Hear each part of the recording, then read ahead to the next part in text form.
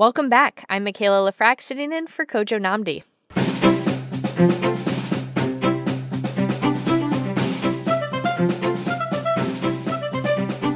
Now, when I think of local politics, I usually think about budget hearings, zoning regulations, and the occasionally contentious town hall meeting.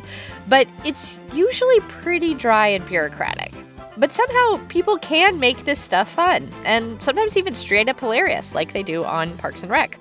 When President Trump proposed a military parade in downtown D.C., the D.C. Council was quick to tweet, "Tanks but no tanks." That one still makes me laugh. So today we're talking about the intersection of politics and humor with two people who know that world very well. Joining me now to discuss is Josh Gibson, the Director of Communications, for the DC Council and the person behind the Council of DC Twitter account. I also had the pleasure of profiling Josh for the Washington Post magazine a few years back, and it's great to speak with you again, Josh. Hey, Michaela, how you doing? Great. We're also joined by Eric Saul, the creator of the Tacoma Torch, a local satirical website. Welcome to the program, Eric. Thanks for having me, Michaela. Yeah, it's good to talk to you again as well. Now, Josh, you run the DC Council's Twitter account at Council of DC, and you often tweet about little-known Washington history, trivia, statehood, lots of DC-themed jokes, as well as information about public hearings and the council's schedule. So what led you to this unique role within DC's local government? It was all by accident, like most of the good things in my life. I was unemployed. I was hired, this was several years ago, was hired as Phil Mendelson's council campaign manager. And a big part of my role in that job was communications. It just happened to work out that I would send out these emails that were kind of goofy and silly. And then when we went to meet and greet events, everyone would say to the chairman, "Hey, this is, really funny," or "God, I love that." And so we got a bit of a following during the campaign. And then once the chairman won, he came back to me and said, "Could you do this for the whole council?" And that's how I ended up where I am. Now, a lot of people enjoy the humor on the DC Council Twitter, myself included. Why do you think it helps to add this dose of silliness and local history trivia into the council's online presence? Well, people are probably tired of hearing me say this. I say it on our podcast all the time, but it really is the Mary Poppins model where a spoonful of sugar helps the medicine go down. Prior to me taking the job, the feed wasn't super actively maintained, but when it was, the Wilson Building will be closed today because of snow. Or the hearing on, like you said, zoning regulations will be held at 3:30 in room 120. And that's critical information. That's the core of what we do and what we should be communicating. But it's a little hard to take as it is. So the question is, what could we mix into that would keep people interested and still be in sort of a broadly defined, relevant and appropriate umbrella? Now, Josh, I would love for you briefly to describe for our audience what your office at the DC Council in the Wilson Building looks like, because I remember when I visited, it was unlike any government office I had seen before. Well, I love DC history. And I love eBay, and that's a dangerous combination. So basically, my home also is chock full of memorabilia and decorations, but the office is where particularly the DC political and historical stuff goes. So pretty much every inch of the wall is covered with campaign buttons, campaign posters, historic photographs, old maps, you name it. Now, Eric, I was looking at the Tacoma Torch website earlier this morning, and I saw a couple headlines there. Bezos steps down as Amazon CEO to devote more time to completing the Death Star. Market manipulation causes Tacoma Park to halt purchasing of co-op shares. What first gave you the idea for the Tacoma Torch, and when did you start the site? Well, anybody who lives in the DC region knows that Tacoma Park is this sort of center of progressive politics. It's full of extremely smart policy wonks and highly educated people. Like California has its Silicon Valley, I would say Tacoma Park might be the policy creek of Maryland. Instead of billionaire tech geeks, we just create government employees making a competitive salary with solid benefits. But we have, our tiny town of 18,000 people pumps out, major players in the political spectrum. Like, for example, DNC chair Tom Perez. Most likely, Maryland's next governor could be Peter Franchot, who lives also in Tacoma Park. Our county executive, Mark Elrich. There's numerous people here that are well known in the political world, and the people here are super engaged in politics. I think teenagers here could out-debate James Carville, if they even knew who he was. But I don't know if I would have started this page living anywhere else, because the people here provide the endless material for me. We started as a one-off article simply to mock this large debate going on here about the development of a parking lot. And that's called the Tacoma Junction. And, this little parking lot turning into a building was very much like a Parks and Rec episode. It was just a simple 2-story building going on a parking lot that divided the whole town. People were fighting. There was this big rift among residents. At the same time, Jeff Bezos was looking for Amazon's next headquarters. And so just as a goofy story, I sort of combined the two and wrote an article about, Jeff Bezos bought the property and he's going to develop it. And what's that going to turn into? And we talked about this giant high rise coming into this small little town. And, it was just something humorous. It went well. I didn't think it would go that well. And then I just kept writing. Now, what's considered funny can often be subjective, and it can also be controversial. Josh, you run social media accounts for the district, so there's only so far that you can go. How do you decide what's fair game and what's going to be funny and acceptable for your audience? It's something I've developed a feel for, I think, over time. Obviously, at the end of the day, everything comes down to, does this reflect positively on the council? Now, that is sort of the collective social media communication. Does it reflect well? On individual tweets, sometimes I can take a little liberty where I'm a little bit sort of scrunching up my shoulders and being like, ooh, I hope this is okay. But then the sort of sum of everything that goes out, even though it's not what you'd normally expect from a government, what makes me happiest and what makes me know I'm succeeding is when people respond and say, I'm so proud to live in D.C. I couldn't be happier. I love the D.C. Council. My government is better than your government. That's what it's all about. I mean, this isn't a stand-up routine. This isn't about me. It's about how can I help the council by being me, with the humor and history and whatever else thrown in. Now, some guy named Tom Sherwood, never heard of him, just tweeted to us and wants me to ask you if any council member has complained or gotten mad over your questions or your tweets. And I'm curious about that, too. Have you ever overstepped the line? Not really. I mean, there was one time when a citizen tweeted something about during not the World Series run, but an earlier Nats playoff run. And they said they were mad I wasn't retweeting their tweet. And they said something like, why haven't you done more for the Nationals or something like that? And I wrote back, you mean other than building them a $650 million stadium? And that got a ton of retweets and likes. And then USA Today, thankfully just on their website, not in the newspaper, wrote up the tweet. And that was kind of the first time I'd gotten a ton of attention for something. And it was mostly positive. But I was a little nervous.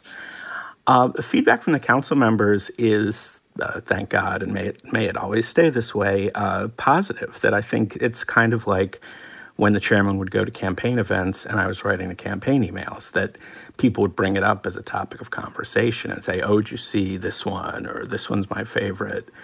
And I think the council members mostly get that kind of feedback from citizens. And as long as it sort of stays that way and nets positive, every now and again there might be one where someone's like, are you sure that's something the council should be tweeting? But again, I think it nets out positive and hopefully get warm fuzzies from the warm fuzzies the citizens are sending their way. Now, Eric, from your angle as a political satirist, what's off limits for you, if anything, and what topics have been the most well received? That's a good question. Off limits, I would say, in the comedy world, and I'm no expert in that. I've only been doing this 2 years.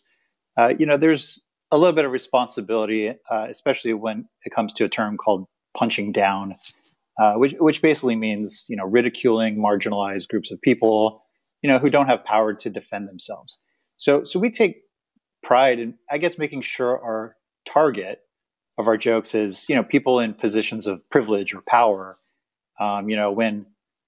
When WASPs come after us for picking on them, I think we know we did our job right.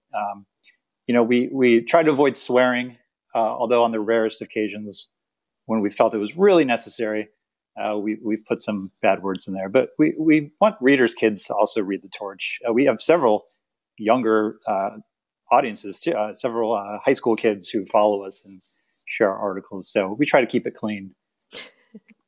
I want to bring in Stephen Farnsworth here in Herndon. Stephen is a political scientist who also wrote a book on political humor called Late Night with Trump, Political Humor and the American Presidency. Stephen, you are on the air. Welcome.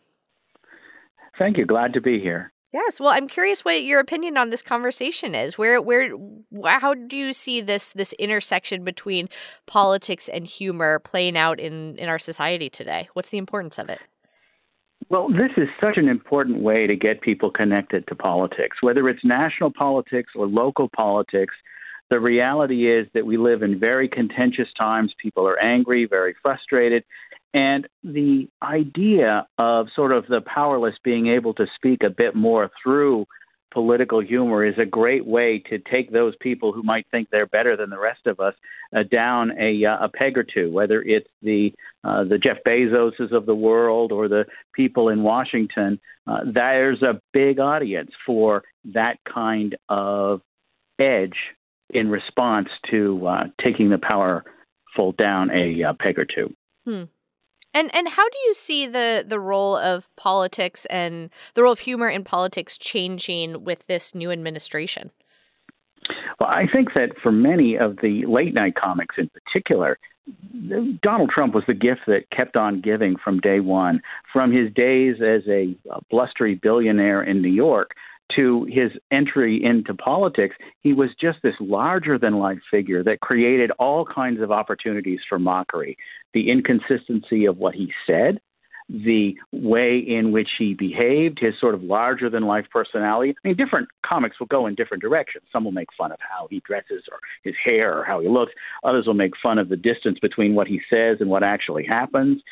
But there's no doubt about it. Joe Biden is not nearly the rich vein of humor that Donald Trump was. I think they're really going to be challenged. If you look at Saturday Night Live, for example, they've struggled in terms of figuring out even who should play Joe Biden. And so there's going to be plenty of mockery. But in 2021, there may still be a focus on the former President Trump, because with impeachment about to start, the trial this week, you've got more opportunities to talk about Trump. And that's where they've really found a gold mine of humor these last 4 years. Well, Stephen, thank you so much for calling in, for adding your perspective here. Eric, you featured President Trump and Vice President Mike Pence in quite a few Torch articles. So I'm curious to hear from you. With a new administration in place, are you worried that you're not going to have any more people in the national government to pick on? I think at first, that comes up a lot. People ask me, oh, with Trump gone, now what are you going to do? And to be honest, Trump isn't by himself the only source of humor. We have new people coming in. We wrote an article about the quote unquote Jewish space lasers by Marjorie Taylor Greene. And we have these new kind of funny people coming into politics. There was comedy before Trump, and there will always be comedy. And I think, it's going to make us work a little harder, but it could be done. We just got a tweet from someone who says, At DC Fake Muse is a hilarious account. Cats making politics more palatable. That's Fake Muse, if you didn't hear me before, not news. She says, what's not to love? Now, I believe that site might not be still active, but thank you so much for sharing. Now, Eric, I think we might be breaking news here, but I heard that you don't actually live in Takoma Park proper. So where do you live, and how do the people of Takoma Park feel about you publishing satire about their beloved People's Republic of Takoma Park? Yes, this is a constant criticism. So to put everybody's mind at ease, I know it's a huge, breaking news event. I used to live in Takoma Park. I lived in this city for 8 years, and I moved 20 feet outside of Takoma Park. Mm-hmm. So the street in front of my house is the dividing line between Silver Spring and Takoma Park. And I've lived here for 5 years. So, but I'm an architect in the community. I've designed, most of my work there. I consider myself part of the community, all my friends and neighbors. So I hope that they let me back into their wonderful world. And yeah. Mary is calling in from DC. Mary, you are on the air. Go ahead, please. Hi there. Thanks so much for taking my call. Sure. Yeah, sure. I just wanted to, it's more of a comment. My husband and a group of improvisers in the DC area started a satirical news publication during the pandemic called The Cherry Swamp. And it's been such a great outlet to come up with satirical and comedic ways to look at all of the big things that are happening. It's great to have the Takoma Torch nearby as inspiration also. And it's been amazing, the following and responses that they've been able to get, especially on Instagram. Just seems like there's a big appetite for looking at what's happening through a satirical lens. Mary, what types of responses has your site been getting? A lot of following, like the Instagram count grew over 1,000 followers in the course of several months. We also get comments from friends and folks who don't know us as well saying, oh my gosh, this headline absolutely slayed me, and people really resonating with what they're seeing. That's great. Now, Josh, I know that you have grown the Council of DC Twitter account tremendously since you took it over. At this point, how many followers do you have? And are you thinking about, as Mary said, moving into different social media channels? Like, are we going to be seeing a TikTok account anytime soon? Well, first, a quick comment for Eric. He shouldn't fret about living outside of Tacoma because I live in Tampa. I don't actually live in Tampa.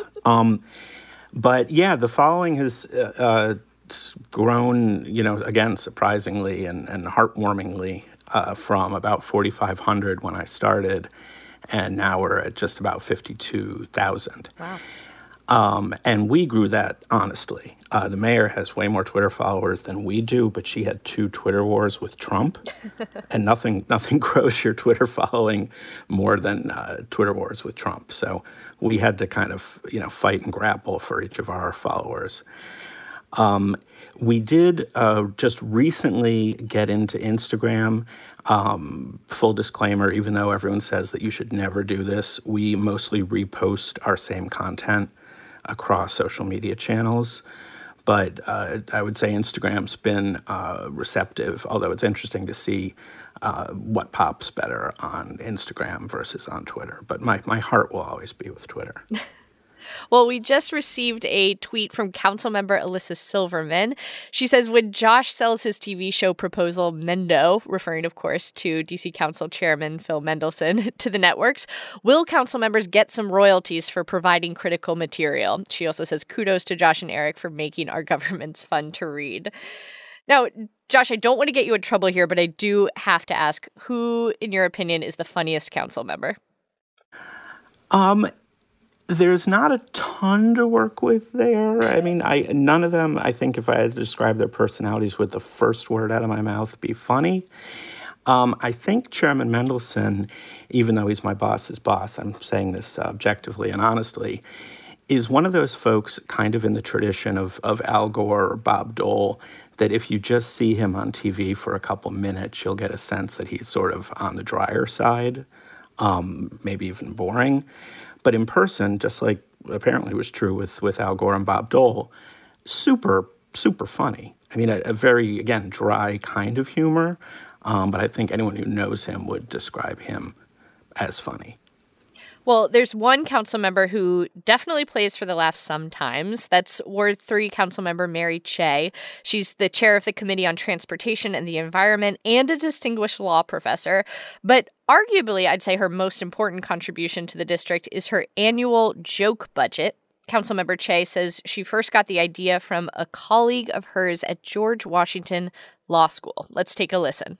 We used to send out a joke memo from the dean or from the dean's office and make fun of various things that were going on around the law school and also fun of the faculty. And so when I was on the council, I wanted to do a similar thing. But we quickly realized that it probably wouldn't be good to put these jokes in the mouth of the mayor or her administrators or someone. So someone came up with the idea, well, let's put it in our budget memo. Councilmember Cheh has been releasing joke budgets since 2010, and among past joke budget proposals, she's included syncing the district elections to the lunar calendar, a dedicated lane for a slip and slide on 16th Street, which I would surely welcome. But Cheh also says that sometimes journalists do take her joke budgets seriously. In particular, I remember the first one. There was a fairly prominent reporter of the major paper in the District of Columbia who called me after the joke memo came out, and she was aghast at what I was proposing money to be spent for and was asking questions about it and going on. And I had to pause and say, so-and-so, I hate to tell you this, but that's a joke memo. That does happen. It still happens, even though it's now a thing. Many thanks to Councilmember Cheh for telling us about her joke budget. Josh is the communications director for the DC Council. Do you ever have to clarify that the joke budget is, in fact, a joke? I don't think I've had to answer or take any hits on the joke budget. I was just thinking as you said it that it sounds like, given that we're a bureaucracy, that there's a joke budget, like that we only get 20 jokes a year, so we have to kind of ration them out. But no, I mean, we've had a couple instances of people saying, like, why are you responding to this account like it's serious? You get that it's a spoof account, right? And then invariably people will write back. Generally, we'll copy the link to your Post magazine article to clarify that it is technically a real thing. Well, I'm honored. Now, Eric, we just have about a minute left, but I'm curious how you want to see the torch grow in the future. Yeah, that's a good question. I think we're trying something a little bit different. We're not just trying to pump out articles and, make people laugh, although that's most of what we do. We're trying to be more of a community thing. So, we're trying to work on maybe doing a pub crawl in the future, having some parties. We've also created a Facebook group that we do little competitions, little joke games, and the best answer gets a free Torch coffee mug. So we're doing things that, create an interactive back and forth, not just us posting articles and people laughing. So we're hoping that continues to grow. We've gotten great growth in the last 2 years. It's been a wild ride. Wonderful. Today's first segment on Amazon's HQ2 Design was produced by Ines Renike. Our segment on local political satire was produced by Sydney Grannon. Thanks to all of our guests today. Tomorrow you can tune in for NPR's special coverage of the impeachment proceedings. I'm Michaela Lafrac, sitting in for Kojo Namdi. Thank you so much for listening.